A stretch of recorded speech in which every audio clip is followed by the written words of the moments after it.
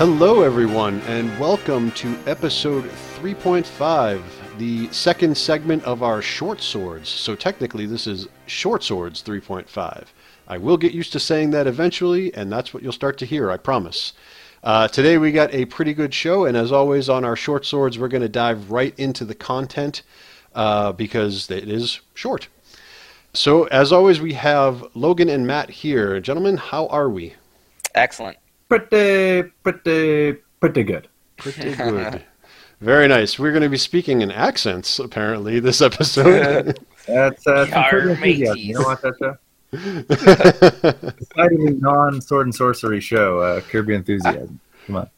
I've seen like the early seasons of Curb, and it was funny. But then I stopped paying for cable, so I've become apparently not out of touch with the reality. If it's not on Netflix, like I don't know much about it. So in this episode, we are going to catch up on a few things that we did want to touch upon. So we had mentioned that we're going to talk a little bit about historical settings and historical sword and sorcery. And while that is true, we're going to frame this in terms of comments that we've gotten from listeners. So Logan, do you want to dig into the first comment? Yeah, I'll start with the first one. I just want to reiterate, love the comments. Not only does it give us more stuff to ramble about, it's just fun being able to participate with people that listen, even if it's more of like a turn-based nature as opposed to a live action kind of thing. But this comes from Owen, who actually mentioned last episode about the Savage Worlds Beasts and Barbarians perk. But he asked a series of questions, and I thought one of them was interesting because episode 2, we talked about technology, and that's what this is about. He asks, how crucial do you think the technology level is to the aesthetic of sword and sorcery? I ask because you mentioned it being medieval at its highest, but then we've got Solomon Kane, which features flintlocks. And then there were things like He-Man, as you mentioned, which very much blurs the line between sword and sorcery and science fiction. I think trying to nail down a solid definition of S&S could be its own podcast at this point, but I'm curious what you think. Well, it's a good observation because it had crossed my mind. I think after I listened back to the episode, especially about Solomon Kane, for me, it's like it's such a small detail that it may as well not be there. The flintlock and the rifle, right? It has so little bearing in the storytelling that I guess from my point of view, it's just a little tool, a little skin part of that setting. And I think perhaps just a small exception to the rule, because we were kind of scratching our heads talking about this, thinking about other uses of guns and sword and sorcery. Now, I know someone's going to comment, and please do, to let us know something we're missing. But generally speaking, you're getting more of just an adventure tale, I think, when you get into sort of muskets and flintlock pistols. But, of course, bringing up He-Man makes me think not necessarily of science fiction, but of Sword and Planet, and even like the John Carter stories, which, as we said on a previous episode, I think that Sword and Planet is just so similar to Sword and Sorcery that it's really just like a different skinning of those concepts. I mean, John Carter obviously plays up more on the romance love angle, I think. But yeah, I don't know. Well, I don't know. What do you guys think? Alex, what do you think? So I think you kind of said what I feel in some ways. I think it's the exception to the rule, and that in and of itself sort of creates it as its unique thing, which I like, and I would definitely say Solomon Kane is sword and sorcery, but I'm just hard-pressed to think of anything else that fits that. Yeah. And, if it's there, I would like to check it out. And, we were trying to think about other historical settings, and we'll get into that in a second. And again, I'm sort of strapped a little bit. I'm by no means, encyclopedic on this, but I fall back to Bernard Cornwell, who's more of a historical fiction writer, not a sword and sorcery writer. But I would say that maybe you could kind of wedge some of those tales in there. In terms of Sword and Planet, that's one of the big differentiations between Sword and Sorcery and Sword and Planet, and that I think becomes a podcast in and of itself, is talking about where, if we're going to draw a line, where is that line, and what will you allow in Sword and Planet, and what makes the Sword and Planet versus staying down to our own personal views of Sword and Sorcery. But man, I feel like, going back to what I was saying, this is just the exception. Yeah. Someone prove me wrong. I probably am wrong. I've got a couple things here. First off, I got to admit, I've never read a John Carter story. I need to. I'm aware of this. I have read Tarzan, a lot of Tarzan stories. I've read Pellucidar stories.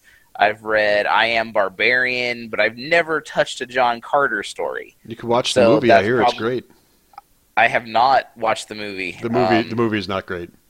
The movie's not great? Bummer. No. Is it like not great in the way that Jason Momoa's Conan is not great and that I'll still enjoy it? Or is it less than that? I would say comparable to that. Comparable? Okay.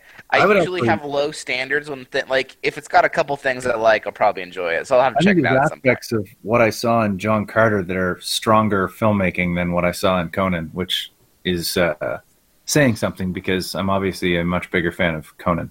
But that is a future episode. We are going to talk about that film. Yeah, we'll talk about that. Now, I do know of one other example that popped in my head of this time period of Solomon Kane. And so I've submitted a story to Heroic Fantasy Quarterly, which it wasn't published, whatever. But there's a author that I've read twice, and he's got a character who's a conquistador. So it's the same time period. And one of the stories, I can't speak for the other one because I read it longer ago. He has basically a blunderbuss that plays a pivotal role, I feel, in the story. So I think it works. It could work. And the reason why I think it works is because that time period, the world was still a mystery. The characters can still exist and toe this line between what is myth and what is reality. And so, like we see in Solomon Kane very much believes in his religion, and he sees evils, and there are things that exist from a world that people have forgotten about. And the Age of Exploration lends itself to that because there is so much of the world that the Western world didn't know anything about.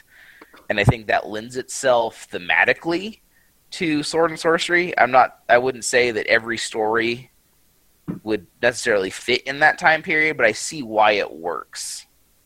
Yeah, well, and on the Solomon Kane note, I mean, the more I think of Kane himself, he doesn't really strike me as a Sword and Sorcery character as much anyways, because he's on a quest in a sense to vanquish evil, which is just such a it's almost a Saturday morning cartoon trope, or what would later become that, right? Sure. So, but I guess ultimately, if I'm going to determine what is a Sword and Sorcery tale, if it's got the main ingredients and it's got swords and it's got sorcery, if it happens to have a gun or an ancient civilization speedboats, as we would see in like the Kane stories or the submarines, whatever they were, like those things don't stop it from being Sword and Sorcery, as long as the main ingredients are there. It must have swords, it must have sorcery, and then these other tropes that we've discussed previously. So that's kind of where I would land on that, I think. Yeah, I agree. I think that for me, I struggle to say that it's the purest form of Sword and Sorcery in my mind, and I emphasize my mind.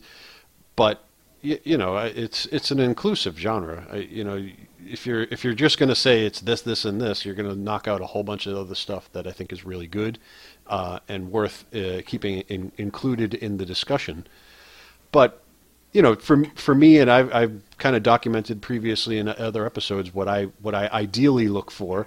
It's outside of my ideal. That's not to say that it's not awesome. I like plenty of other fantasy just as much. I just wouldn't say, yes, it is the purest form of Sword and Sorcery for me. Sure. I do really love the Age of Exploration is one of my favorite things to teach about. We just finished up a unit on Spanish explorers, and it's bloody, it's gritty, it's unfortunate, oftentimes sad, but the idea of these people picturing a world that just didn't exist but thinking that it did, and then trying to go out and prove that it did, it really appeals to me. Nice. So, shifting gears a little bit, unless you guys want to jump into any other historical settings that you wanted to mention before we shift gears. I do just want to drop, I think I've said his name once before. I think his name is David Mana. I believe he lives in Italy. He's got a series of short stories that take place in Rome. They are sword and sorcery completely, as far as I'm concerned. It's kind of like a buddy cop thing between a Roman legionnaire and an Egyptian sorceress. It's quippy, it's funny, has action, adventure, horror, magic. It's good stuff. Check it out. There's my plug. Cool. Nice. So I think the other half of what we wanted to talk about was getting back to the armor debate. We had mentioned in episode 3 that we had a comment that we did not read. We couldn't find it at the time, and really that is regrettable, and we were ill-prepared. We will do better next time. However, lucky you get your own segment on Short Swords 3.5. Matt, you want to read that comment? Yeah, sure. This one comes from Angeline, and just to reiterate what this was about, we asked about the sort of fur diaper versus the fur diaper and the chainmail bikini as tropes, especially in art. These aren't even necessarily things you're going to find much in the literature, but in the sword and sorcery art, you would see Red Sonja's chainmail, skimpy chainmail, and then Conan's skimpy fur undergarment. And so Angeline mentioned that she brought up a pretty good comment that we definitely wanted to bring into this. So she said, "I'm always picturing an axe biting into all that exposed flesh. It just seems so impractical. But Conan at least gets to be taken seriously. I don't have a sense that 75% of the purpose of his visual depictions is to titillate. With Sonja, well, you picked the perfect image. And I'll say the image was a Jenny Friesen picture, whom I think her art is fantastic, but it's one where it's kind of a downward angle looking up and she's swinging a sword. You probably would know it if you've seen it for sure. You picked the perfect image to illustrate the point, she says, since everything about it displays her as a sex object. Upskirt, if she had one. Angle, the bikini revealing more than I reckon she'd want it to, even for its minute size, the half-lidded eyes. And this seems typical of a lot of art that I've seen, which kind of puts me off. I go back to Dark Agnes stories instead, and while you can certainly find pictures of Agnes showing a lot of skin, overall the visual depictions of her seem to cleave closer to practicality. And she has cited a picture from Ken Kelly, which is actually one of Ken Kelly's finer works. And she goes on to say, "It's easy to say, hey, we're all red-blooded men and women here, and we should get to admire whoever we want to. I have sympathy for that point of view, but it's not like men and women exist on a level playing field in real life. So of course there's a relationship between how we're depicted in fantasy and how we navigate reality. I feel like this is very well expressed in a fan art project called the Hawkeye Initiative, which gender flips stereotypical poses for women superheroes, which I have looked at, it's fairly funny. You should take a look. It is quite funny. So there's a reply to her comment as well, which we'll look at, but anything that jumps out at you about Angeline's comment? She said everything that I guess I thought more eloquently than I said it. I think Angeline's and Johan's comments were the ones that stood out to me the most, resonating with what I thought.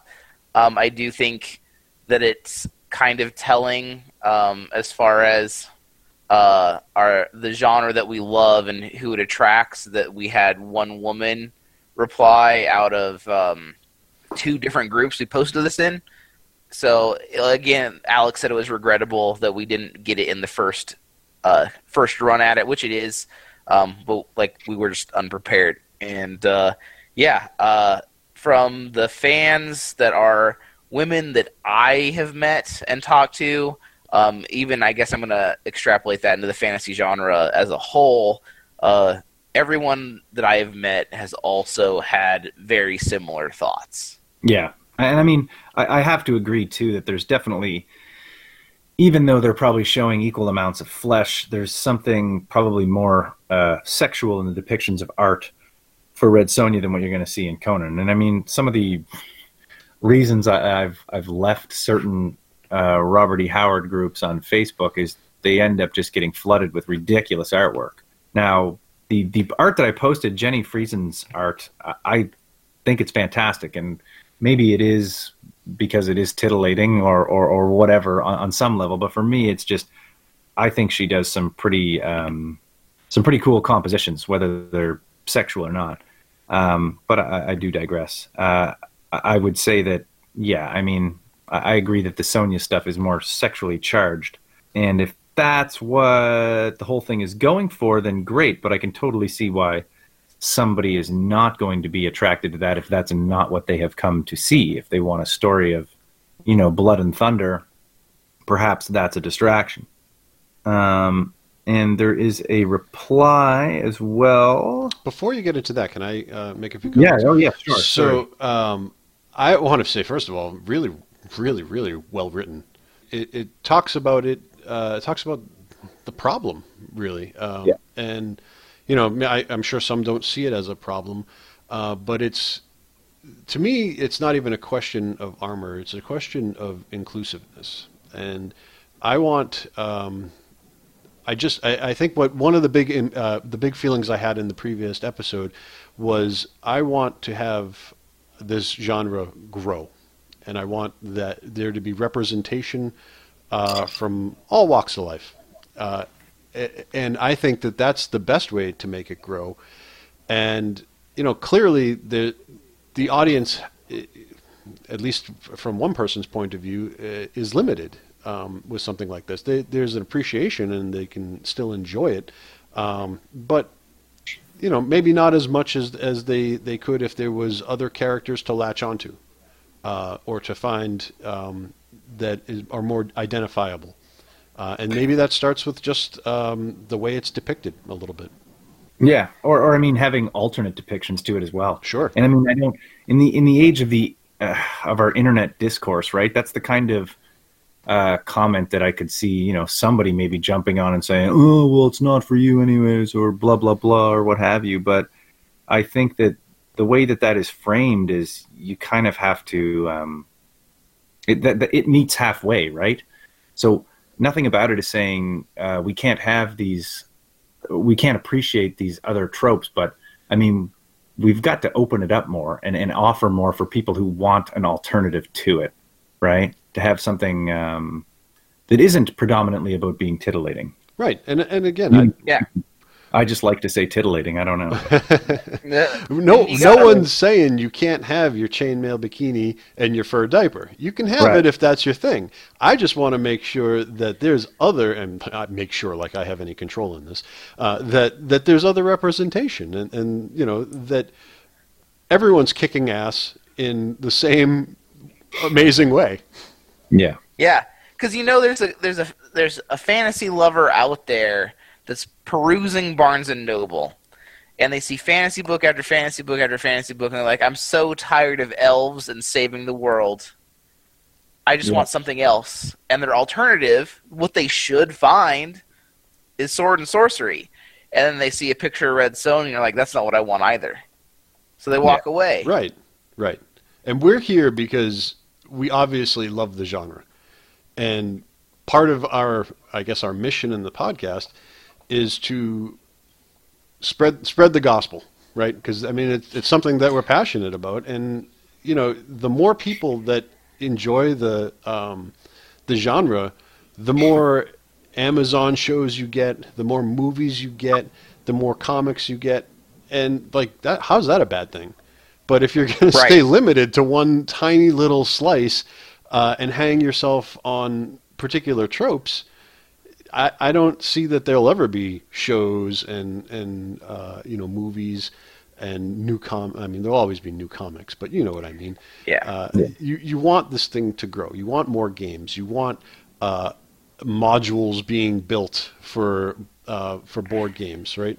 And that sort of thing. Yeah. Because it's all inclusive. Not all inclusive. Let me correct myself. There's just a large enough audience to propel that. Yeah. And I mean, I love the blues, but I also love rock and roll and metal, and there's an evolution inherent in getting those things to happen. So, well, good analogy. Yeah. Great analogy. I want to see where this goes from its genesis, right? And I feel, I guess in a large way, I wanted to help get this podcast together because I do care so much about this. And I mean, I do have love for those old tropes, but I want to see this genre survive because it's special to me, right? And it seems now, and I even like the genre grimdark, but even that, I want to have as many subgenres of fantasy as we can and have them all, do well. Because there's still a lot of readers out there and a lot of passionate people in a lot of these literary groups. So I don't want it to stagnate. One interesting thing. Sorry. No, go ahead. Yeah, one interesting thing that I've seen too is, and this is stepping outside the discussion for a second. When I read write-ups, just like media write-ups of things like Game of Thrones, they call it sword and sorcery, and I'm starting to wonder if that's not necessarily a bad thing. That you're broadening it's not our definition of sword and sorcery, but you're getting like exposure to the term. Well, and I think sword and sorcery sounds cooler than fantasy. I mean, fantasy sounds to me. I don't actually like to tell people fantasy is my favorite genre. It seems so weak and like, maybe I'm talking about the Labyrinth, right? Or like the Dark Crystal, and I'm not actually throwing shade at those things. I love both of those pictures, but when I mean fantasy, I mean there's swords involved, there's some ruggedness. That's the way I see it. But when I say sword and sorcery, it's like, oh, what's that? That's interesting. You know? It is it's such a powerful term. Yeah, so I could see just some somewhat ignorant blogger writing about it and wanting to throw that word in there, not knowing really that there's other conventions attached to it. Sure. So, I wouldn't begrudge seeing that. That's not sword and sorcery. Nah, stupid journalist, you don't know. It could pay back. It could pay dividends for the genre. Sure. I don't know. I wanted to throw out. I don't think any of us are saying that the image of shirtless, diaper-clad Conan isn't a sexualized version of a man. But I would be curious to see whether or not women find that vision of Conan as attractive. Clearly, I think we could probably all agree that we do find the artistic representations of Red Sonja attractive. It definitely plays to that part of us. But the idea of the sexualized image, I'm still not convinced that it's playing towards what the opposite sex would appeal to. I have a quick funny story. So just this week, this is tangential but related. Okay. Just this week at work, I was driving with a couple of coworkers, female coworkers. We were going to get a cup of coffee, and there was a guy running with his shirt off. By the way, it is December here, and I live in the Northeast, and it is cold. Cold. And the comment she made was a very simple, "Oh," and the interpretation of that "oh" from a man and the interpretation of that "oh" from a woman were very different, because I was like, that "oh" meant that you were digging him, and she was like, no, that "oh" means put a shirt on, please. And I couldn't believe just how different the interpretation was. Yeah. And there was nothing more than that, but we both had a good laugh of how the male brain and the female brain just receives those signals so differently and interprets it so differently. And, I think men, for better or worse, are hardwired to think, oh, women like that. For whatever you do, there's going to be a positive response because I'm a man. And it's silly. And I mean, so much of this too it's anecdotal and it's going to be specific. And Sure. Considering people's sexual orientation or gender affiliation or whatever, right? I mean, it varies. So, I mean, in this regard, we're mostly just hammering on stereotypes anyways. So, but Logan does, like, when you bring up that point, it's like, yeah, I don't know. I don't think necessarily that, I don't think it's not an equal situation where Sonya is used to sell sex more so than Conan is. I'll go on the record and say that. But I don't know. It's sure, but it goes back to your demographics too, right? I mean, right. The reason why she is because she was used or created, like, really, really targeted for in the depiction for a comic book, and that who's buying comic books in like that period, I mean, it's generally like young boys to men, so. That's sort of the way it is, and that's what I think our narrative is we want to change that a little bit, and there's so many more people that are interested in sword and sorcery. I won't say fantasy anymore. I'm kind of with you on that. I like that. We're going to stick to that, and we're going to call all fantasy sword and sorcery now. We've made it ours. We've made it ours. Don't do that. Actually, a last thought on the idea of showing Conan's, his steely frame. I will say for me, I mean, my brother and my dad will always joke me like, "Oh, you love Conan, right?" Like, make a crack at me that it's that I'm attracted to him. But the truth is, it's that ever since I was younger, the Hulk, He-Man, Conan, for me, they have been a particular archetype of like male fitness and strength. And I mean, the reason I still go to the gym today and do any kind of weight training is because I have always enjoyed Conan stories. And I'm not alone. That was a motivator for me. I agree. I wish that was a motivator, man. Well, there's a subgenre of fans who like, from the Arnold films, and from whatever else, like they lift because of Conan too. I've had this conversation. I ran into a guy at the gym. He's got Death Dealer tattoos. And he's listening to the Conan soundtrack when he's lifting, and I'm like broing out. That's awesome. I was like, man, I'm so glad we had this conversation. I've had many important conversations in my life, but this one is actually it's up there. I wish that he had Deathstalker tattoos. Yeah, well, that's a little. No one has those. No one has those. I feel like before we get off of it, I should read the reply to Angeline's comment, and then we can put this topic to bed for a while. I'm sure our listeners are ready to hear about something else other than this. So Remco says, Angeline and I were discussing this. I'd have to agree with her. I've read the original Marvel run on Red Sonja and found it enjoyable enough. Tried some of the Dynamite run too, and have come to the conclusion that it's not written for me. Even the ones written by Gail Simone, etc. There seems to be a bit of a difference between what I see and what I think I should see. And yes, strong female characters can wear whatever they want, etc. Maybe it's that despite Dynamite's attempts at, but we've got Gail Simone, she writes strong female characters. This message is undone by the cheesecake covers and some of the rest of Dynamite's output. Princess of Mars comes to mind as being particularly semi-pornographic. I understand that they tried to restyle Red Sonja, give her a bit more clothes, but that the fans didn't want it. I guess that's the market speaking then.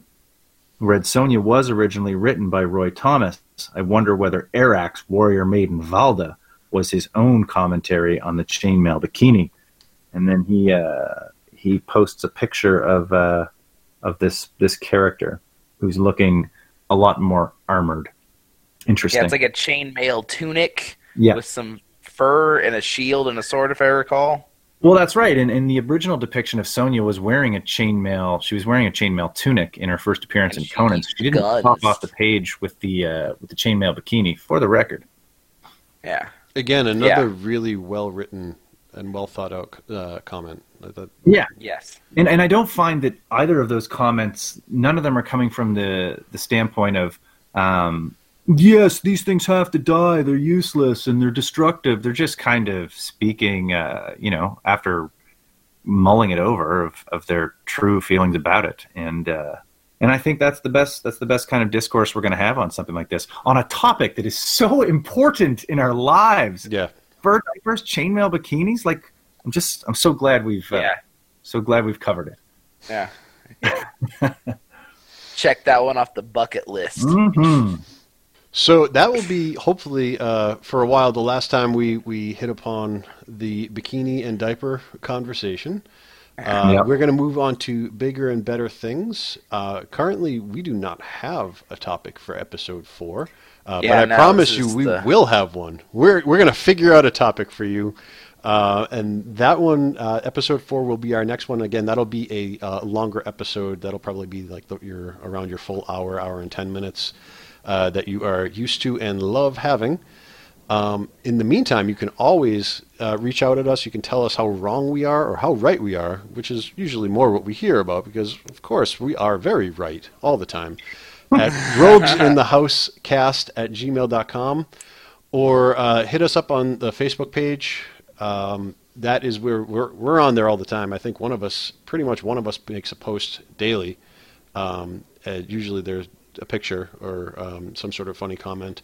The one that I want to talk about maybe in the future is the one, Logan, that you posted the other day of places near you, or not necessarily near you, but places that inspire you in the genre. Oh yeah, that'd be cool. Beautiful vistas. So many people seem to live around mountains or other sort of majestic and somewhat mystical areas. Yeah. And I would love to hear. I mean, we got some really cool places in our area, some nice woods, and things that definitely, when you take a walk in there, you start to get transported back. And I will have some good stories for that too. Any teasers there for you guys? Not saying that we have to do it on the next episode, but just if you guys have any quick thoughts on it. I would just say, I think perhaps what we should do when we do that is we'll post up. We'll do a post through the page. Maybe of a picture of our own, or we'll have some kind of prompt, and then it'd be awesome if our fans and listeners could post comments in there to just show us a picture of those areas. So if you've got some on your phone or something, keep them there and post them when we prompt. Let me bust into a quick little side note on this. So Sure. I live in the New England area. And for those of you who don't know, the New England area is really, really steeped in a lot of lore. We have, the New England, the Salem witches and all that stuff. So, you're in Lovecraft country. Yeah. We're in Lovecraft country. We got a lot of really cool things here. I encourage you all to Google or Wikipedia the Hockomock Swamp. And I live not very far. In fact, one of my best friends, his backyard is basically the Hockomock Swamp, and it is.